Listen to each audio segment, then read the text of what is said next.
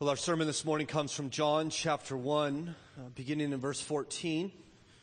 John chapter 1 and verse 14. And as I mentioned earlier, we will just be focusing on this first point this morning, and hopefully we'll get out a little bit sooner than normal, as long as you promise to forget I'm able to do this. So don't want anybody thinking I could preach a 25-minute sermon out there. So we'll pray to God and ask Him to help do the impossible. But anyways, John 1 and verse 14, please hear now the word of God. And the Word became flesh and dwelt among us. We have seen His glory, glory as of the only Son from the Father, full of grace and truth. John bore witness about Him and cried out, "This was of whom I said, He who comes after me ranks before me, because He was before me." And from His fullness we have all received grace upon grace. For the law was given through Moses. Grace and truth came through Jesus Christ. No one has ever seen God, the only God who is at the Father's side. He has made Him known. Let's pray together. Father, we thank You for Your word this morning. I ask that You would help us to know it, that we might know You and love You, we pray. In Jesus' name, amen. It was on April 14th in 1961 that the Soviet cosmonaut Yuri Gagarin became the first man ever to leave Earth's atmosphere and to enter outer space, making him world famous immediately and a hero of the Soviet Union. And all people turned their attention to Yuri when he returned to this world after he had left, and to hear the message that he had for us, he who experienced something that no other person had ever experienced before. When Yuri returned, he gave the world this message. I quote him, "I have been to the heavens, and I did not see God." End quote. Yuri would die 10 years later in a plane crash. I trust he saw God then, on that day, and it probably was not a sight that he wanted to see. But it is interesting to me that this is the conclusion, that this man who goes to the heavens, who goes to outer space, and he evidently looks for God, and he does not see Him. The conclusion then he has left us with is, if we cannot see God even in the heavens, then God therefore must not exist. Well, Yuri Gagarin shouldn't perhaps be surprised that he didn't see God, because he's not the only one who has not seen God. In fact, we see here in John chapter 1 and verse 18, the Bible tells us, no one has ever seen God, whether here on earth or in the heavens of outer space. No one has ever seen God, the Bible tells us. The reason is not that God doesn't exist, but that God is utterly unlike us. That is, He's invisible. In fact, the Bible tells us in 1 Timothy chapter 2, I believe it is, "To the King of ages, immortal, invisible, the only God, be honor and glory forever and ever. Amen." You see, God is spirit, and therefore cannot be seen with the eye. And this is the problem that I think John is presenting here in verse 18. No one's ever seen Him. See, that poses a question, doesn't it? If God cannot be seen, how then do we know He exists? How do we know what He's like? How can we understand these things? Verse 18 is posing a problem for us. God is unseen, the Scripture tells us. But it not only poses the problem, you see, if we read on, it tells us the solution, doesn't it? No one has ever seen God, the only God, or the only begotten God, referring to Jesus, who is at the Father's side. He has made Him known. So we not only see the problem, but we see the answer to the problem. If God cannot be seen, how are we to know Him? We are to know Him in Christ, that Jesus has made God known to us. This is why Paul in Colossians 1 and verse 15 would say that He is the image of the invisible God. Jesus has come to make Him known. We've been, of course, exploring John chapter 1, I think now for the 4th week, and we've been considering, as we end this year and bring in this Christmas season, who is Jesus? Who is He? What are we to do with Him? How are we to understand Him?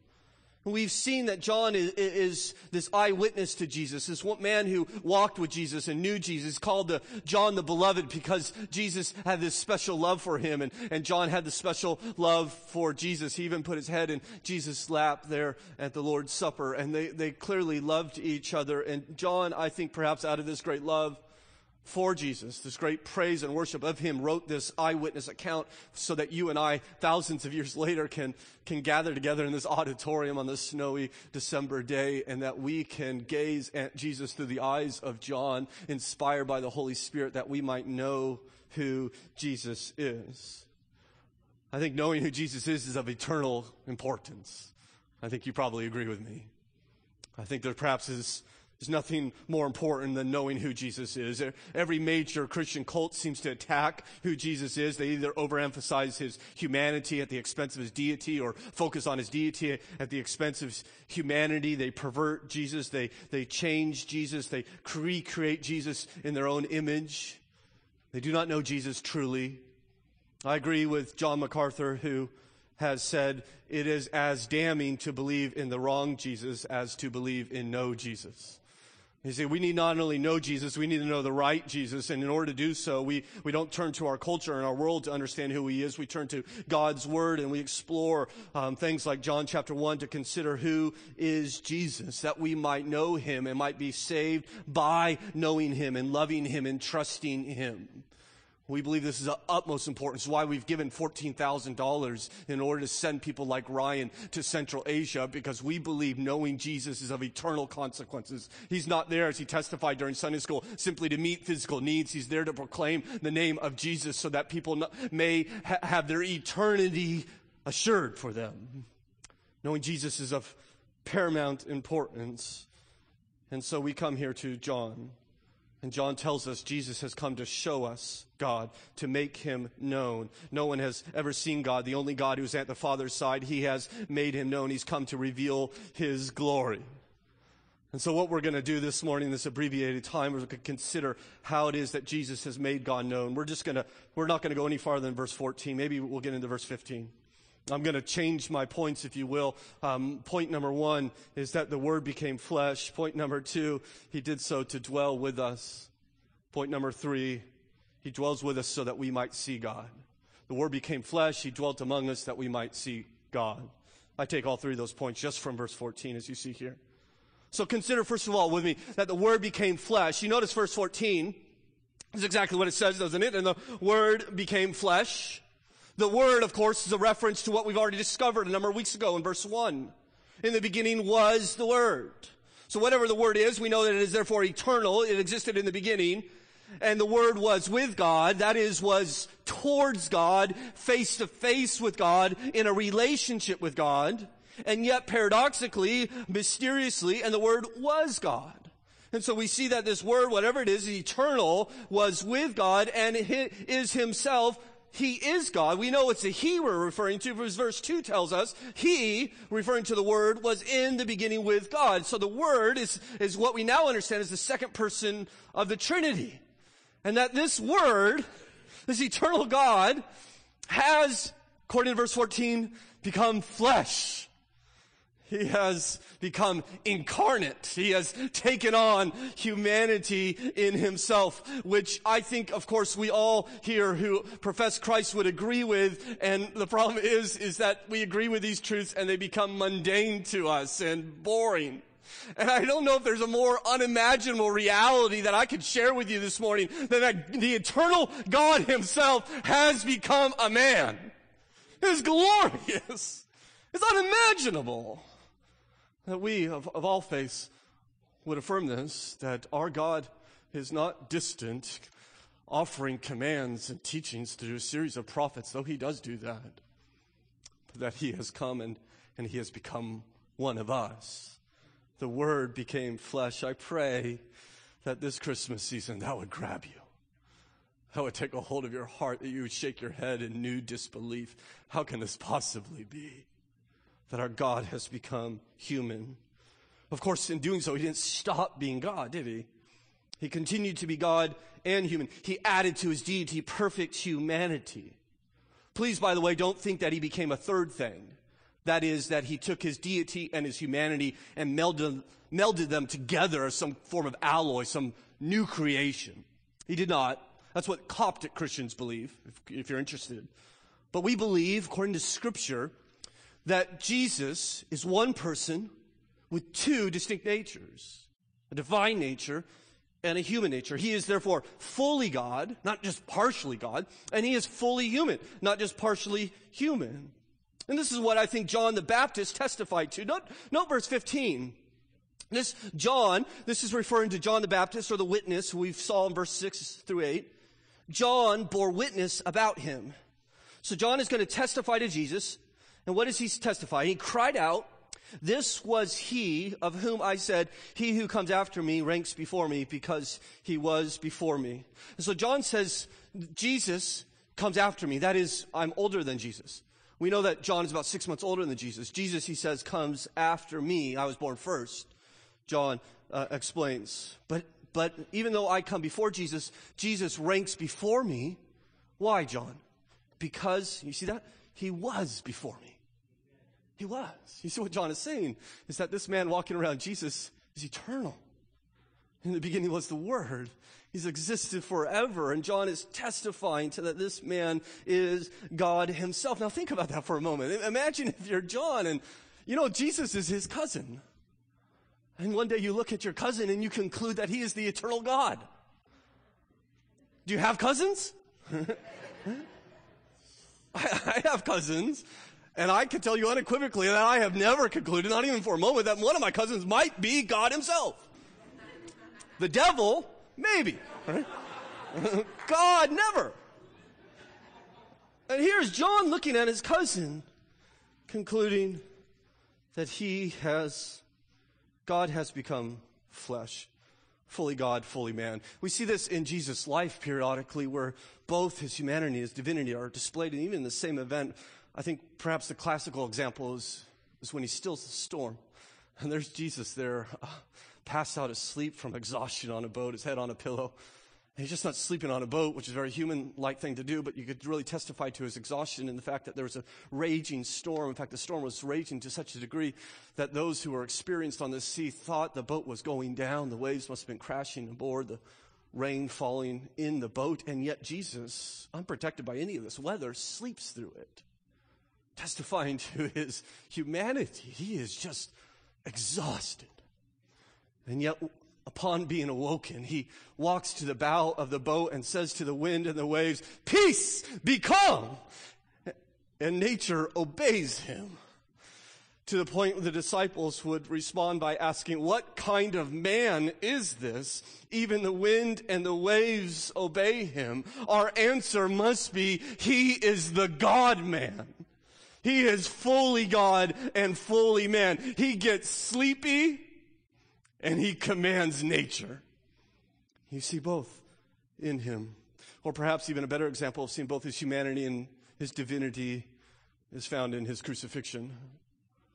You think about Jesus being beaten and flogged, and mocked and tortured. And there they parade him through the streets of Jerusalem. And he is not strong enough to carry his cross. Can't bear its weight. Does not have the strength. And they nail him to the cross, and one of the things he cries out to those who hear is, "I am thirsty." How human can we get? Or even the fact that he dies. Is that not a testimony to his humanity? And yet in this very death, do you not see his divinity when the sky grows black and the earth trembles and the veil is torn in two, that we must conclude like the centurion, certainly this man was the Son of God. He is both human and divine. Everything we believe as Christians depends on this. This is foundational Christianity. Jesus is both God and man. He grew hungry, he multiplied bread. He grew tired, he walked on water. He was weak, and yet he raised the dead. He had questions, yet he knew man's thoughts. He was humble, and yet he had all authority. He was tempted, yet without sin. He was born, and yet he's eternal. He died, and he rose again. The Word became flesh. Why? Why did he take on this humanity? Well, the Bible tells us here in verse 14, doesn't it? He did so to dwell among us. He came to dwell among us.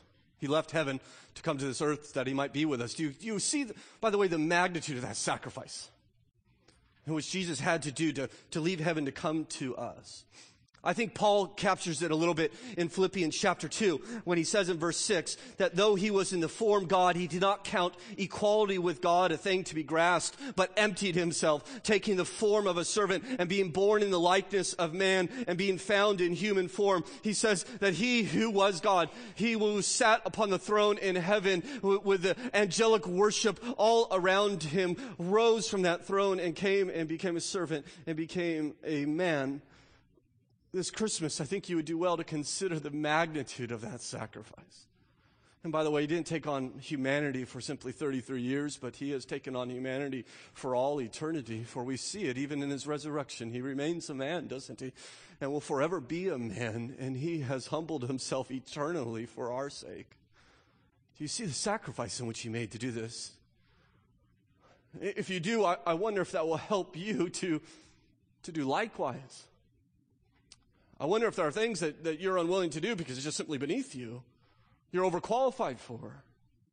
You're not going to serve in this way. Maybe someone else can, but you're too good. You want to be more well thought of. Do you see the example of Christ who has given up far more than we can even imagine? Sacrificed more. I mean, can you imagine maybe spending a week, leaving America and going to some far and distant land, some poor land, and you have to be a week there? Do you think, well, this is quite a sacrifice I'm making? Or maybe you do it for a year.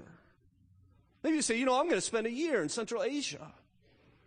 And you would think, well, this is quite, I'm leaving America, the greatest land on earth, and I'm going to a very difficult and hard place. What a sacrifice. Or maybe like our brother Ryan, you would take your family and you would spend your career there. You would turn away a lucrative career as a government contractor and say, I'm going to go to a far away place to tell people about Jesus. And we would rightly look at our brother and say, what a sacrifice you're making. But all of this simply just pales in utter comparison to what Christ has done. That he who would leave heaven to come to dwell amongst us. Brother and sister in Christ, there is nothing beneath you when it comes to service in the name of Jesus. If Jesus can do this, then certainly we can serve the uncomfortable or befriend the isolated or teach children or serve seniors. We can likewise sacrifice following the example. He has emptied himself that he might come and dwell amongst us. As verse 14 says, the Word became flesh and dwelt among us. I love this picture because when it says the Word became flesh, it is this glorious, transcendent, mysterious reality, God becoming flesh, and then it becomes immediately imminent and intimate. He did so that he might come and dwell amongst us, to be amongst us. In fact, this word dwelled is very interesting. He doesn't say he came to live amongst us. He has come to pitch his tent amongst us. He has come to tabernacle amongst us will be a very literal translation of this. He could have said that he came to live amongst us. It'd be very easy to say in the Greek, but he didn't. He said he has come to pitch a tent next to us, to tabernacle amongst us. I wonder if he's helping us remember what God did when Israel wandered in that wilderness. Remember when he had redeemed them from the bondage of Egypt and they began their pilgrimage, almost like this million-man refugee camp wandering through the Sinai. And they would pitch their tent and stay there for a little while and then eventually pack up their tents, and they would go a little farther and they would pitch their tent and they stay there for a little while and pick up their tent and go. Well, it's in the middle of this, while they were living in tents, that God decided that he would pitch his tent amongst them. Right in the middle. That he would reside within a tent, a tabernacle, and that he would come and he would tabernacle with them as they wandered in this pilgrimage in between their redemption to their promised land. And in between that time of being redeemed and getting to the promised land, God said, I'm going to be with you. I'm going to tabernacle with you. I'm going to dwell in your midst. The Bible tells us in Exodus 25 and verse 8, let them make me a sanctuary that I might dwell in their midst. This is what God is doing. And so when they pack up their tents, God would get his tent packed up and he would move along them. Well, the same is true with Jesus. You see what Jesus has come to do when he lived upon this earth is he came to tabernacle with us. He came to dwell amongst us. He came to live amongst us. He came to pitch his tent here. I don't think the tent, by the way, is a reference to his humanity. As I said, he doesn't get rid of that. The idea that he's tenting among us is that he's going to be with us for a temporary period of time while he's here on this earth. You know by now that I like sleeping in tents. I've slept in tents more nights than probably most of you, perhaps maybe all of you. I very much enjoy to get in the backcountry and to pitch a tent and to sleep in the tent. In fact, I have a lot of tents. I have one-man tents and tents that could hold my entire family. I have 2-season tents and 4-season tents. I have tents with attics, tents with vestibules. I have tents that you could rig a coffee cup from the ceiling and you could drink the coffee from the ceiling. I have expensive tents and other expensive tents. In fact, Allegra, you might not want to be listening to some of this, right? I like tents. I probably like sleeping in a tent more than anyone here. But you know what else I like? Indoor plumbing, right? I like a refrigerator. I like air conditioning. I like a bed. The point of a tent is that no matter how much you like it, it's temporary. You don't spend your whole life in a tent. You don't exist there forever. It's not a permanent dwelling. And so the idea that Christ has come to tabernacle amongst us is, I think what he's saying is that he's only going to be here on this earth temporarily. This is not his home. And he was here and he has gone. He's gone to heaven. He's gone home. By the way, I wonder when we get to heaven, will we look back upon the 20 or 80 years that God gives us upon this earth and we'll look at it and think, that was like living in a tent, right? Now that we're home. I can't believe I put up with that for so long. It was temporary. This idea that he tabernacled with us was not permanent. He has gone home. I also think, and I'm speculating here, but I think it communicates intimacy. He didn't say he templed among us. He could have. That God came and Jesus, the Word became flesh and templed among us. He could have said that. But I think of temples, I think of gates, and I think of walls, I think of formality, I think of, liturgical ideas when I think of temples. When I think of tents, I think of closeness and intimacy. Right? You pitch your tent in my backyard, the chances are you're going to use my bathroom. Right? You're going to eat at my table, probably. I think what God is communicating is that he wanted to be with his people. He didn't want to be known from a distance, but he wanted to be known up close, that Jesus has come to tabernacle with us. But ultimately why I think it says that he tabernacled among us is that it was in the tabernacle while they wandered in Israel that he manifested his glory. Remember in Exodus 40, after they built the tabernacle, it says the cloud covered the tent of meeting and the glory of the Lord filled the tabernacle. God's glory shone in that place. I think it was just a foreshadow of what Christ would like. I think it was just pointing forward that the glory that they saw in the tabernacle and the wilderness wanderers was simply a glimpse of what the glory would be like when Christ comes. You see, he has come ultimately and lastly to show us his glory. This is why he's dwelling amongst us. You see that in verse 14, and we have seen his glory. The Word became flesh and dwelt among us, and we have seen his glory. He's come to show us his glory. And so when we get to John 2 and Jesus turns water into wine, the apostle will write, this is the beginning of his signs Jesus did in Cana of Galilee and manifested his glory, and his disciples believed in him. Or we get to John chapter 11, and before he raises Lazarus from the dead, he says to his apostles, this sickness is not to death, but for the glory of God, so that the Son of God may be glorified in it. Or when Jesus is preparing for the cross in John 13, he will say, now is the Son of Man glorified, and God is glorified in him. You see what he wants to do, just as in the tabernacle of old, he wants to be able to display the glory of God while he lives here amongst us in the flesh. God wants to be seen by you. He wants you to understand who he is. This invisible God has been revealed through his Son. He would say in John chapter 12, whoever sees me sees the Father. You see the Father when you look at Jesus. He's come to show us his glory. Would that not be a good thing then to pray for this Christmas season? I want to be captured by the glory of God once again. I don't want to simply, Father, go through this celebration, through rote and ritual. I want my heart to be captured by your glory. God wants you to see him. He wants you to delight in him. He has sent his Son who put on flesh and dwelt among us and given us word so that we might see him. It is why the angels declared in Matthew chapter 1, behold, the virgin will be with child and bear a son, and they shall call his name Emmanuel, which means God with us. Hark, the herald angels sing, glory to the newborn King. Veiled in flesh, the Godhead see, hail the incarnate deity, pleased as man with man to dwell, Jesus, our Emmanuel. He's come to show you God. And so will you please invite him to your Christmas celebration? Will you let him sit at your Christmas table?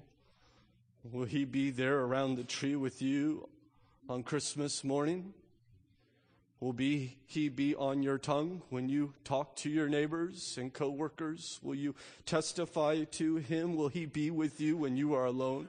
Perhaps there are some here, in fact, I trust there are, my brothers and sisters who have fallen out of practice of communing with God and studying his word and getting to know him and spending time in prayer. Perhaps you would conclude that for the rest of this year, for the rest of 2013, you know what, I'm just going to take these 3 weeks. I don't know if I'll get any farther, but day by day, I promise this very moment to you, God, I am going to get in your word every day and call out to you in prayer that I might see your glory. Oh, I think you would do well to do so, friend. I think you would be richly blessed as you gaze upon the glory of God, that he might sanctify your heart, your desires, your dreams, and longings. In fact, let us pray and ask him to help us even now. Father, we thank you for our Lord, and that he would humble himself, that the word would become flesh, that he might come to be amongst us, that we might see you, that we might see your glory. I pray for my brother and sister in Christ here, who, though he or she has this incredible privilege to gaze upon the glory of God through your word, he or she, through indifference perhaps, has decided to gaze upon everything else but your glory. The television, and the sports team, or work, or labor, or the household chores, and everything else occupies them, but you. Will you please help them this very moment to elevate yourself, to exalt yourself in their heart and their mind? Will you even give them this commitment, that this very simple commitment for the next 3 weeks or so, however long is left in this year, that they will day by day spend time looking at your glory through your word? Perhaps reading the rest of the Gospel of John, seeing the glory of God revealed in Jesus. And for the rest of us, Father, will you please help us to take Jesus with us this Christmas season, that we would indeed want, most of all, not to exchange gifts or even spend time with family, though those things are wonderful and we cherish them and we will do them, but that we would do it in such a way that we might see the glory in which Jesus has come to display through Christmas. So help us to invite Jesus to our Christmas celebrations. Help us to speak of him. I do pray for my friend here this morning that perhaps is here that does not know this Jesus, has not bowed their knee to him. I pray that you would even now, by your great grace and through your word and the work of the Spirit, convict them of their sin. Let them know that you are a holy and righteous God, and you will judge all who refuse to repent of their sin and place their faith in Jesus Christ. Will you please even cause their heart now to grow in joy and reception to you? Will you give them faith to trust in Jesus, that they might bow their knee this very moment with arms outstretched, declaring, I believe in you, Jesus, and I give you my life. I believe you have died for my sin and have been raised from the dead, and I surrender all to you. Do this good work for your great glory and for the expanse of your kingdom, we pray in Jesus' name. Amen.